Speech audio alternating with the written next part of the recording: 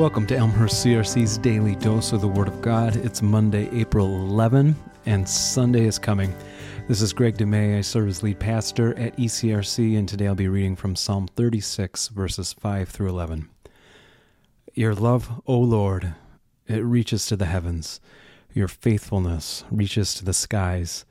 Your righteousness is like the highest mountains, and your justice is like the great deep. You, Lord, preserve both people and animals. How priceless is your unfailing love, O God. People take refuge in the shadow of your wings.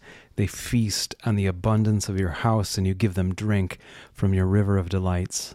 For with you is the fountain of life, and in your light we see light.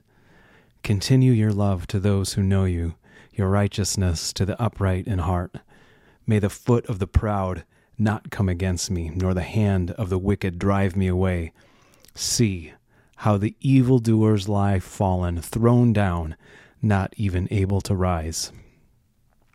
Friends, Holy Week is all about God changing us through great love and great suffering. There is plenty of both in life and in the Bible to go around. Psalm 36:5 says, Your love, O Lord, reaches to the heavens, your faithfulness to the skies. That is a lot of love. The Bible does not shortchange the power of evil and darkness as well. It talks about the foot of the proud coming against us, the hand of the wicked driving us away, but then concludes with this line, See how the evildoers are fallen, thrown down, not able to rise. That is what's going to happen. Evil will fall, and God is going to choose someone else, someone righteous, to do the rising.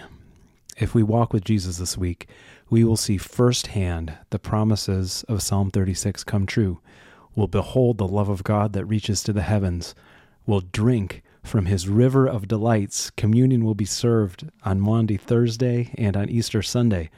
We will see the light of the world shining in the darkness, and we will see evil defeated, humiliated, fallen, and thrown down, and there will be some rising.